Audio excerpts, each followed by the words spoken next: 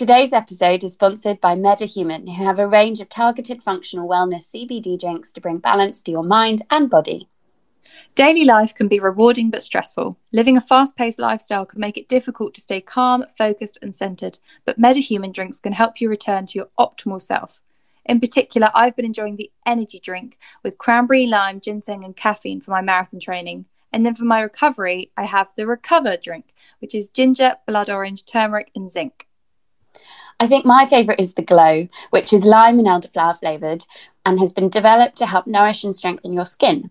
But I've also been drinking their nighttime drink before bed, which is sour cherry and hibiscus flavoured and really helps you fall asleep. I've been drinking these drinks for over a year now and found they really help because as well as CBD, the drinks contain nutrients, adaptogens, nootropics and best-in-class microencapsulated CBD for optimum absorption and effectiveness. All their drinks are vegan, they're under 30 calories and have 20 grams of CBD. Oh, and they're actually so yummy. Yeah, and CBD can help with anxiety, sleep, mood, pain, pleasure, inflammation and immunity. So go and get yours today using code MHBOOK30 for 30% off.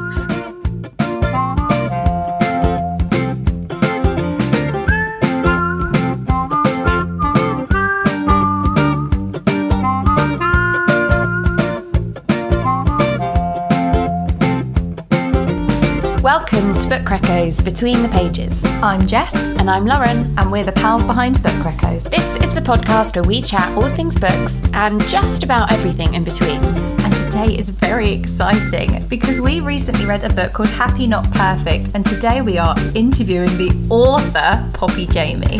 Happy Not Perfect is all about how to upgrade your mind, challenge your thoughts and free yourself from anxiety. A book that I think everybody needs. I bloody well do.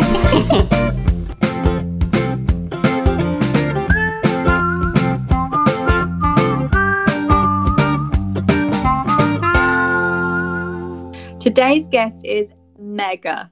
After graduating from the London School of Economics, Poppy Jamie moved to LA to work with MTV, ITV, and later launched Snapchat's first chat show, Pillow Talk with Poppy. She later began to develop her app, Happy Not Perfect, as a tool to deal with anxiety. More on that later. Whilst developing that app, she also co-founded accessories brand Pop and Suki with her best friend, actress Suki Waterhouse. She's given TED Talks. Forbes named her one of their 30 under 30, and now she's written a fabulous, personal and insightful book, and we are chatting about it with her today. Poppy, welcome to the podcast and thank you so much for joining. We really, really do appreciate it. And in case any of our listeners haven't already guessed from Jess's intro, you're a very busy person. So thank you for taking the time out of your day to join us. Honestly, it is such a joy and a pleasure. I was so excited about this podcast because, you know, you've got to do obviously kind of, you know, a lot of interviews for the book, and then most people actually haven't read the book. So it is always like such a delight when you actually speak to people that have read the book. So thank you. I bet. This feels really kismet for me because I've been following your journey, Poppy, for quite a while now. And I first started using the Happy Not Perfect app. I think it was in 2018 when I was working in an agency and feeling quite stressed and was using it as a tool to help deal with those pressures. And it's just really amazing to see how the app's evolved and how it's become even bigger and better today. And there are just so many tools within it, like you have guided meditations based on how you're feeling, and which I think's just a really refreshing way of approaching meditation from that lens. And also you've got gratitude journals and a wealth of educational materials too. Anyways, I digress. I just think it's really cool that all these years later, I'm lucky enough to not only have been sent and read your book, but get to talk to you about it too. So let's start at the very beginning with the app. For listeners who are not already aware, can you share with us a little bit more detail about how you came up with the concept of the app and Happy Not Perfect as a brand originally, and how your own journey into understanding your own mental health played a part in that? Yeah, absolutely. So, I mean, I think my meltdown happened in my mid-20s. And I think that it wasn't that I wasn't anxious before. I think I was just much better at managing it, or not managing it well. But I had enough coping strategies to be able to just get through and ignore it well. I was good at ignoring it. I think that was the best way to sum that up. And then I guess when life just starts to kind of, it was the straw that broke the camel's back, when life started to put like additional pressure, my coping strategies of just trying to push it down, ignore it, try to be busy as a remedy to kind of distract myself from how I was feeling, no longer worked. And as a consequence, my health totally gave way, and I actually ended up in hospital with chronic burnout and adrenal fatigue, and the chronic exhaustion like didn't just last a week. It pretty much lasted over a year of just having absolutely zero energy to do anything. And for someone who is like always been quite energetic and always kind of, you know, being able to get up in the morning, and I think often my anxiety manifested as kind of like really high energy, but actually it was like kind of real deep anxiety. To not have any energy is like you almost feel like you've lost your life force. So it was a really like shocking year. And that was what really led me to go, well, what is going on? How can I understand my brain so I can understand how I got to this point, and also how I can understand how to get out of this point? And through really education laid the route, like I found the route to so much more mental freedom I ever thought was possible. And that then led me to go, well, I've been able to meet these world experts. Despite having a psychotherapist mother who I never listened to, suddenly, and like, and I'm sure everyone can relate to that. Like, your parents have all this wisdom, and then suddenly it's when you're in kind of ground bottom, you're suddenly like, oh yeah, what did you say? And that was why I wanted to set up Happy Not Perfect, was to make sure everybody had tools and everybody had the learnings about how their brain worked, and also had somewhere to go when they were feeling that sense of anxiety or sadness or any emotion. Like often we just think of like mental health when we're feeling sad, but also it's really important when we're feeling good too. So that was really the point of the start. I love that. And at points it feels like a memoir, because it's so personal to you, and I felt like I learned so much about you and found it so interesting. And then there's like all this science and this like toolkit behind it as well, and I just thought it was fab. And I think our listeners will be keen to know if I enjoyed this book, because we've talked about this on the podcast before, that the self-help genre and just wellness in general is very much Lauren's forte, and I don't read it as much, and I'm quite skeptical about it when I do read it. I can find it really anxiety inducing for some reason, probably because I need the books more. I'm very pleased to tell you that I've not brought you on this podcast to tell you I didn't like your book. I found it to be so attainable and not preachy at all, and like this toolkit where you can take what you want from it and apply it to your own life. And so thank you from me and all the non-self-help book readers. But it got me thinking, and I wondered if you had an audience in mind. Did you write this for the Laurens or for the Jesses, and did that play a part in how you wrote the book? Yeah, I remember writing at the beginning my mission statement of like, okay, who am I writing this book for? And I remember writing on top of a Google Doc, just saying, I'm really writing this book for anyone who's ever felt alone, or felt like their feelings have got too much, or felt like that feeling where you're like, oh God, where is the way out? This like life feels heavy. And in a way I probably like, and obviously you can always, and this is when I have to manage my perfectionism, because after I do anything, I always look back and go, oh, I could have made a bit clearer there, or could have done this.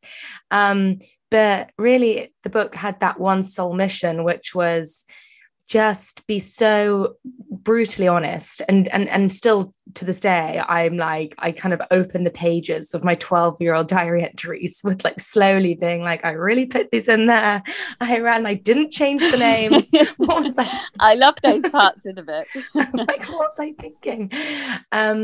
But yeah, it was, I wrote it like, it kind of, because I hadn't written a book before, I hadn't like ever processed the thought that anybody would read this. So I wrote it literally as if I'd write a diary, like that much brutal honesty. And really just for probably like my previous self, but also my current self. Like I dove into one of the chapters the other day because I was just having one of those kind of like off-key days. And that's the thing with, you know, the content in the book, and really like content that's been around for thousands of years. It is just so important as a constant reminder, because our conditioning and our fear is so strong that even when we think we know this stuff, we still need to be reminded of it. Totally. And in fact, I was listening to Ruby Wax talk yesterday, and she mentioned how mindfulness is not something that you can just try once and then say, oh, it's not for me, in the same way that you can't just do one sit up and expect to get a six-pack. And you mentioned that when you wrote this book, you wanted it to be as honest as possible, and that just becomes so clear when you're reading it. It's just such raw honesty from your part. And Jess and I both read the book a couple of months ago now, and I was just refreshing myself with it this week ahead of talking to you today. And even just in the foreword, I almost found myself feeling a little bit emotional, because it's just so honest. And you speak about how as human beings, we have this sort of innate human desire to be happy, but very few of us actually understand what makes us happy, or at least we think we do, but we think it's all of these sorts of material things like a new house or a car or whatever. And there's this quote I pulled out from you, and you say, happiness isn't a manifestation of what one has, but who one is. And for me, I just thought that was just so simple, yet a really, really beautiful way of reframing what happiness is. And just a reminder to everyone who's reading that it isn't these material things, but we're told so often by society that it is. And we need these sort of reminders in our daily life to remind us that happiness is something that comes from within. So my question for you is that obviously neither of us have written a book before, but we can imagine writing something as personal as this and on such a complex topic area might have been quite overwhelming. So how did you find the writing process, Poppy? And how did you feel once you put it out into the world? I have to say, and to that point, and thank you for quoting that, because we have grown up in the society of more, like more is better, and we all need to be striving for, inverted commas, success. And actually, when I was writing the book, I had this moment of like really questioning, well, what is success? Is a bigger house success? Is more money success? But like all these things that we're told to like want to strive for and achieve, like suddenly you have a moment being like, well, does that mean that? And for me, more meant literally not having a relationship for 10 years, because I was like, oh my God, I've got to work every single hour of the day. I don't have time for relationships. Well, did that truly make me happy? Like not being able to ever like kind of allow myself to enjoy that. And that was it was a real moment of like massive reflection over the choices that I had made. And it got me thinking, so much of what we're told to want, we don't also take into account the sacrifice that also goes along with that desire or that drive that we're kind of told. And in the culture chapter, I open it with inspired by a writer called David Foster Wallace's speech. And he talks about these two fishes, and they're like swimming along the water, and they meet a big fish. And the big fish goes, oh, hi, guys. And they're like, hi. And the big fish says, so how's the water? And the fishes turn to each other and they go, what's water? And he says, well, water is the culture that we're all swimming in every single day, all day. But so rarely do we recognize that we are surrounded by such impressionable culture that is that is having an effect on our desires and our wants and the way we feel about ourselves.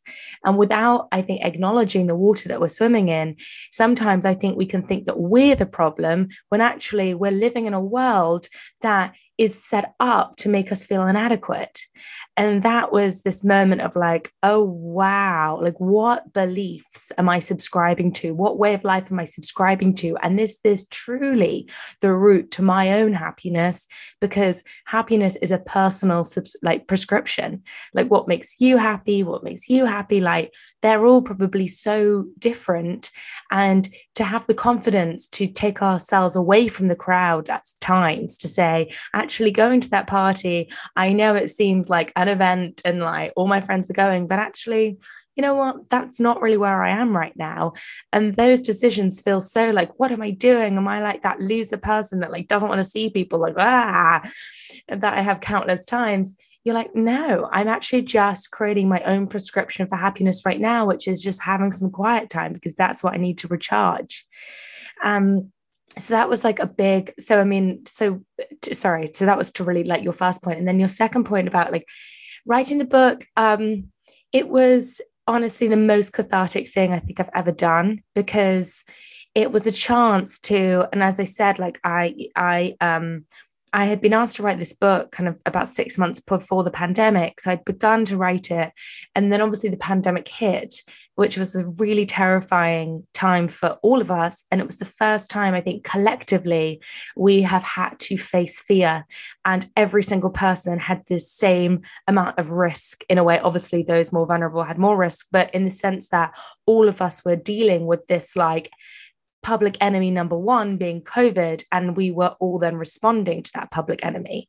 And so I think kind of for me, I like sat myself in this room. I went to go back and live with my parents, which was also like a very strange thing, having not lived with them for obviously like decades. And I sat there, and it was a real trip down memory lane into, okay, let's really extravate, I always get that, pronounce that word wrong, our core beliefs. What were those things that led me to the behaviors that led me to chronic exhaustion and anxiety? What were the beliefs? What was those seeds? And actually it was really beneficial almost going home, because, you know, not that I really like to remove all blame from our childhood, because everybody just acted as they thought best with the tools that they were given. But going back to our childhoods gives us so much data and information as to who we are now, and maybe some of the things that we could possibly unlearn now, that we've got a new perspective and we're older and we've got so much more data to create our belief systems that work for us now, not rely on the belief systems that worked for us when we were 12 years old.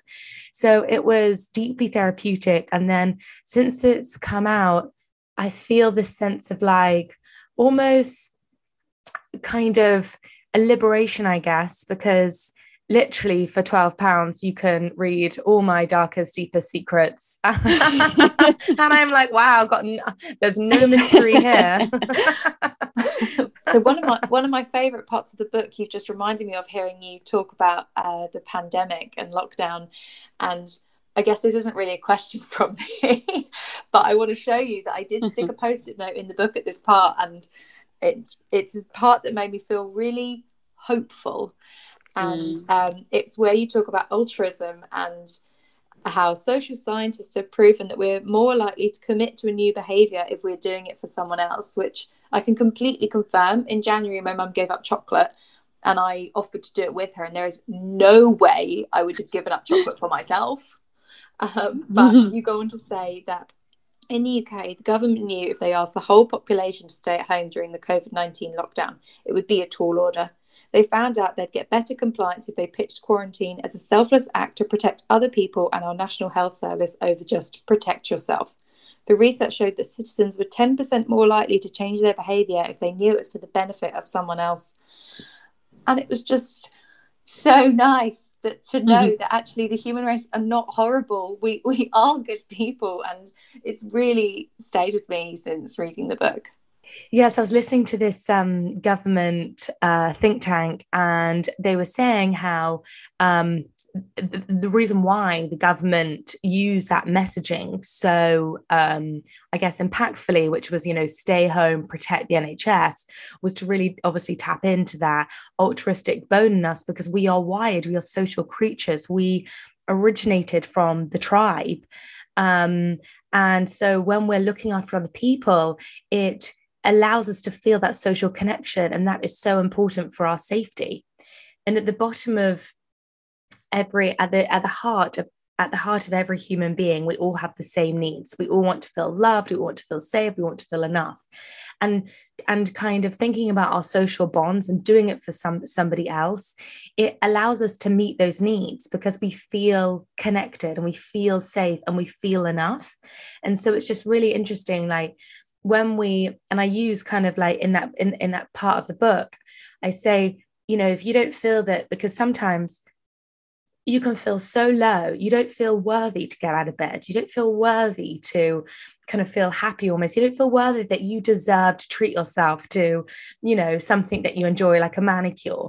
But actually, if you knew the science that emotions are super contagious, so when you do anything to boost your mood, or when you do anything to look after yourself, you're really doing it for those around you. Because if you feel better, everybody else gets to benefit from like sharing your good vibes. And so in all of those moments, we're like, oh, deep down, I'm not sure if I deserve this. Just think, well, I'm doing it for somebody else. And it will just kind of hopefully give you a new motivation to look after yourself. Yeah, definitely. Okay. I would love to be able to describe the flex to our listeners, but we've got you. So I wondered, a big part of the book is something you have come up with, which is the flex. So please, could you give a little insight into what that actually is and how we can be bendy? Yes. So being bendy is really having the power to change your outlook and your perspective. Because one of the things that I think prevents us from living the life that really lights us up, being in our full joy, and in the book, I talk about being aligned with your wildest self. And your wildest self is like the most unconditioned self, because obviously we come into this world, we're full of joy. You look at babies, they've got smiles. They're not saying, oh, Nan, don't look at me, I'm self-conscious today, I'm not going to dance for you. They are just so self-accepting of like who they are, what they are. They ask for things they need and want, without any hesitation or worry of like, oh my God, do they like me? Do they not? And so getting back to that wild self to me was like, I can really get on board. That actually really defines happiness, is us being able to be so fully ourselves unapologetically. And the flex is a method to help you get there. And it's based on the 4 C's: connection, curiosity, choice, and commitment. And they're 4 small steps that help you get out of stiff mindsets that you're kind of jumping to conclusions, because the brain wants us to jump to conclusions. The brain wants us so much to jump to assumptions. The brain is constantly using our filters, our brain filters that we developed at a young age to understand the world around us. So if we have the belief deep down, even if we don't really want to admit it, that, like we've got a bit of imposter syndrome, like, oh, I'm not good enough, our brain likes to search for information all day, every day, to confirm that belief. So suddenly when a colleague doesn't reply to our email, we're like, oh my God, does she not like me? Does she not think I'm good enough for this project? Why did she not loop me in? Oh my God, did I fuck up that last meeting? And we like go into this narrative that is supporting like our worst fears. But the flex is a way to stay open, stay curious, and most importantly, stay compassionate. So step 1, connection, is all about connecting the mind and the body. Because as I briefly mentioned at the beginning, what happened to me, what really made me hit rock bottom, is because my brain went one way and my body went another. I was not listening to my intuition. I was not listening to my body. I was aching. I was tired. And yet my brain was like, you need to do more, just work harder, and those anxious feelings will go away. And obviously they didn't, because our feelings need to be processed. So the connection step is around first of all, diffusing and disidentifying ourselves from our emotion. So I use a technique from acceptance commitment therapy in the book, something like, today my mind feels like a bit stressed, let's say. And just by saying that, I'm reminding myself today, emotions are always temporary. They're not with us forever.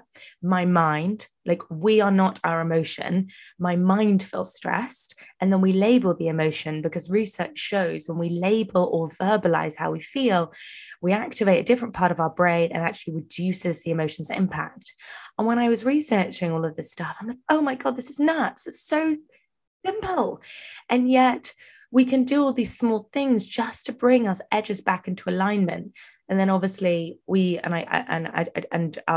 let you speak, because otherwise I'll go off on a total tangent of going through the flex. But moving into curiosity, choosing compassion, and then committing to making decisions either in alignment with our wildest, highest self.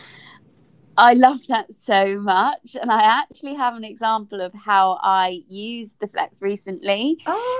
We obviously were all working from home, and I live on my own, and had a call with my boss and her boss. It was quite an important call. And at the end, my manager said to my boss, can you stay on for five minutes? I need to talk to you.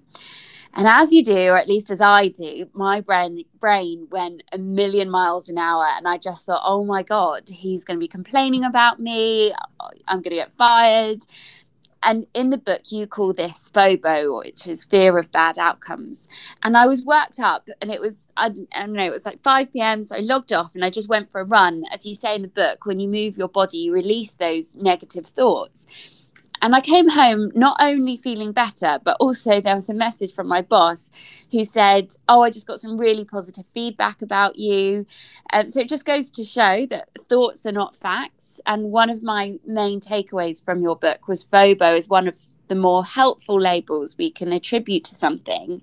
And it's just a reminder that those thoughts are these worms that can get into your head. And I think you call them ants, actually. So can you talk a little bit more about that?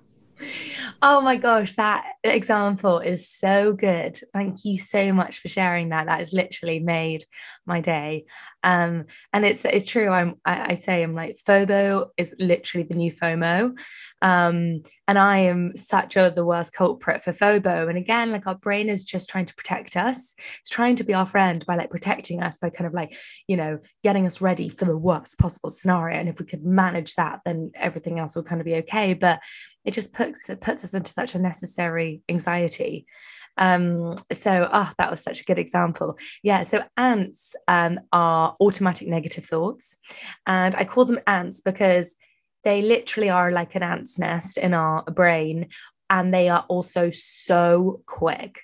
So we'll literally be in a situation and our internal dialogue is full of ants. Our brain becomes an ant infestation. And there is a number of different ants. So I kind of name them in the book. You've got the all or nothing ant. If I do not get this job, then I am a complete failure and I'm going to have to move out and live on the streets and everything's going to be terrible. Or overgeneralize. There's an overgeneralizing ant. Oh my God, all men are terrible. That was one I definitely said recently. That's stop overgeneralizing. And overgeneralizing ant, calm down. Or paralysis by analysis. Oh my gosh, they didn't pen because on my work emails I usually kind of sign off with a bunch of kisses just out of habit. And then I'm like, oh, they didn't write a kiss. Does that mean they don't like me? Does that mean they're annoyed? What is that? One kiss, two kiss. I feel like I'm 13 again. And you've got all these different kind of ants or, being stuck in the past and so just being aware of these just being aware of these automatic negative thoughts that we all have. And it just and even writing them almost made me laugh because I was like, oh my God, I'm normal. We're all normal. All of us, Lauren, we're in your situation. And I've definitely been in that situation where someone sends that message saying, can we talk? You're like, can we talk? what about? Like, and it ends up not being bad. So, yeah, so AMPS is a really helpful detection system. Poppy, I have to like pick up on your friendly emails point there, because we have talked on this podcast before about my overuse of exclamation marks. I love them. I pretty much end every sentence with an exclamation mark. And I had a bit of imposter syndrome about the fact that we were interviewing you. For the record, I got 32 in the imposter syndrome test in your book. So it's quite a regular thing for me. And Lauren messaged me a screenshot of your email saying, Jess, I think we're going to be fine. Poppy uses as many exclamation marks as you do. So don't worry, your emails come across very well, and I very much enjoyed receiving them. Oh, that is so funny. Yeah, I literally must write 10 exclamation marks on my I do too, don't worry. I love it when a fellow exclamation mark overuser emails me. It's great. Okay, so one final question for you, and it's a bit of a selfish one because I just find this so fascinating. I haven't read much on it before, but you talk about the 4 brains of the body. So we've got the brain, gut brain, heart brain, and muscles brain.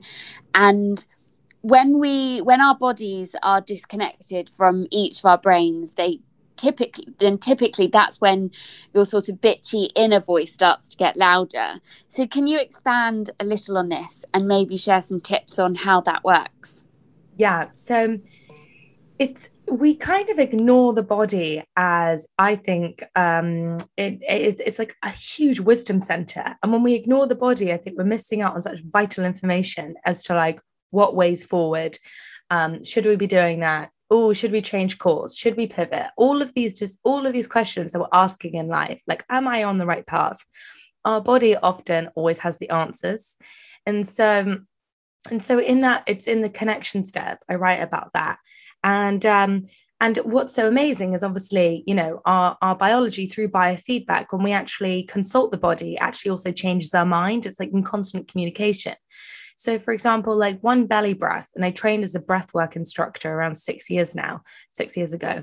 And I was so just mesmerized about, you know, and obviously people talk about breathing a lot these days, but truly one belly breath, when we relax our shoulders down, when we unclench the jaw, when we take those deep breaths into that lower part of the body, like expanding the belly, filling the belly up, and just really like exhaling that, we stimulate the vagus nerve. When we stimulate the vagus nerve, we take ourselves out of the stressed radio station in our brain onto the relaxed radio station in our brain, and then our digestion can work.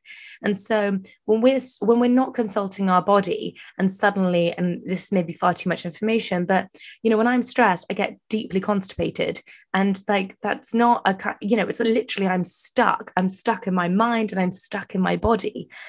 And so our body is telling us clues all the time. Like when I'm severely stressed, I get like cold sores. When I'm severely stressed, I start getting a rash, and my body is going hello. When I'm stressed, you know, if I ever get a massage, they're literally like, oh my God, what's happened to your back?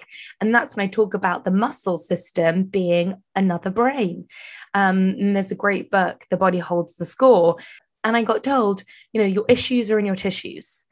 So when we do not process our emotions, when we don't process micro traumas, and micro traumas can happen out of nowhere.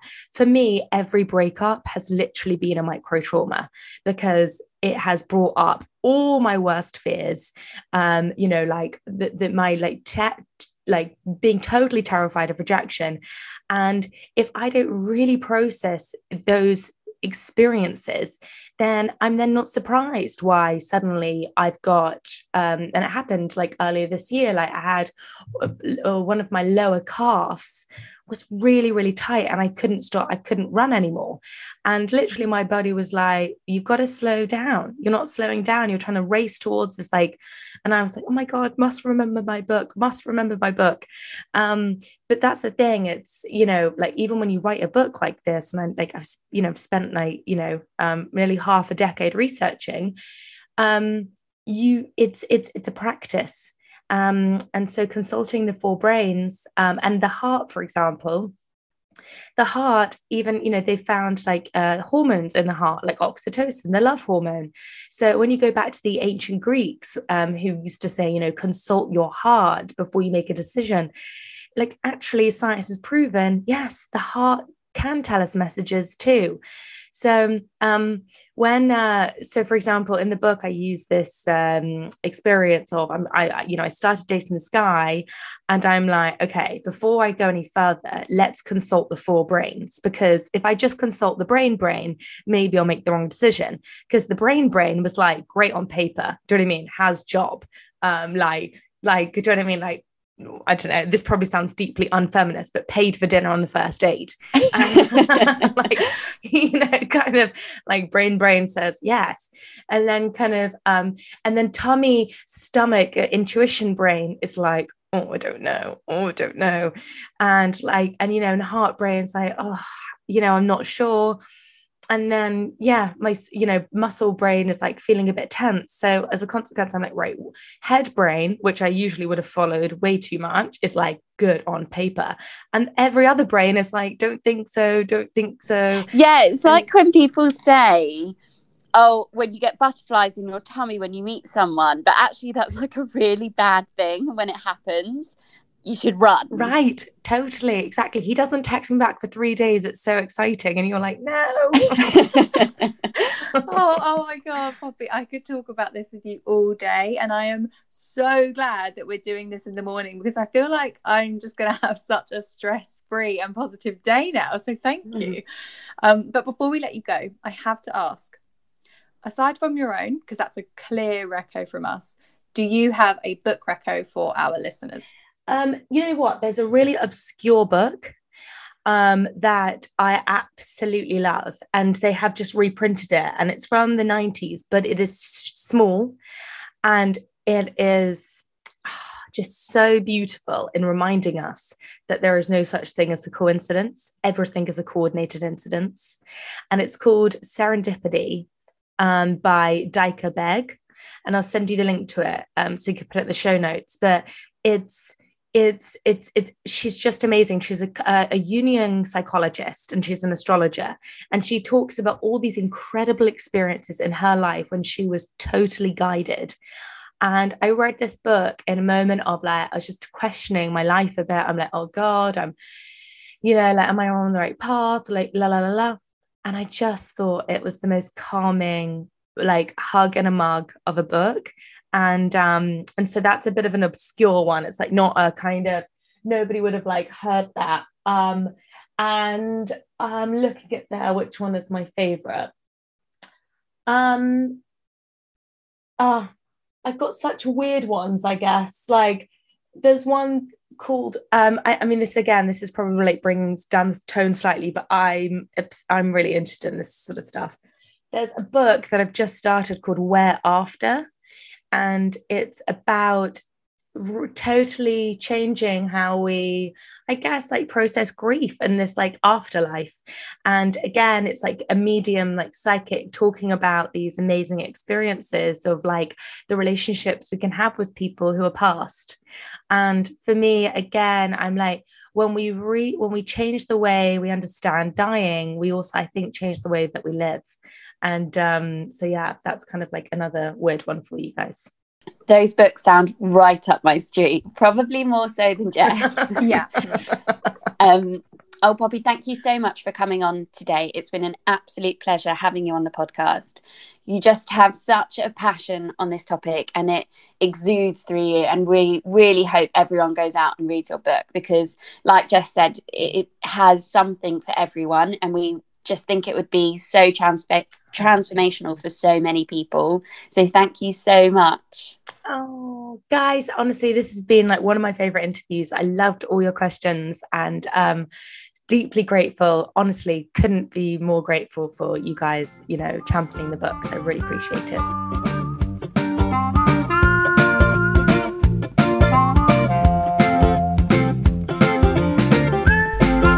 We're giving you a chance to win a September Books That Matter box, which includes a hardback copy of Beautiful World, Where Are You by Sally Rooney, plus some fab goodies.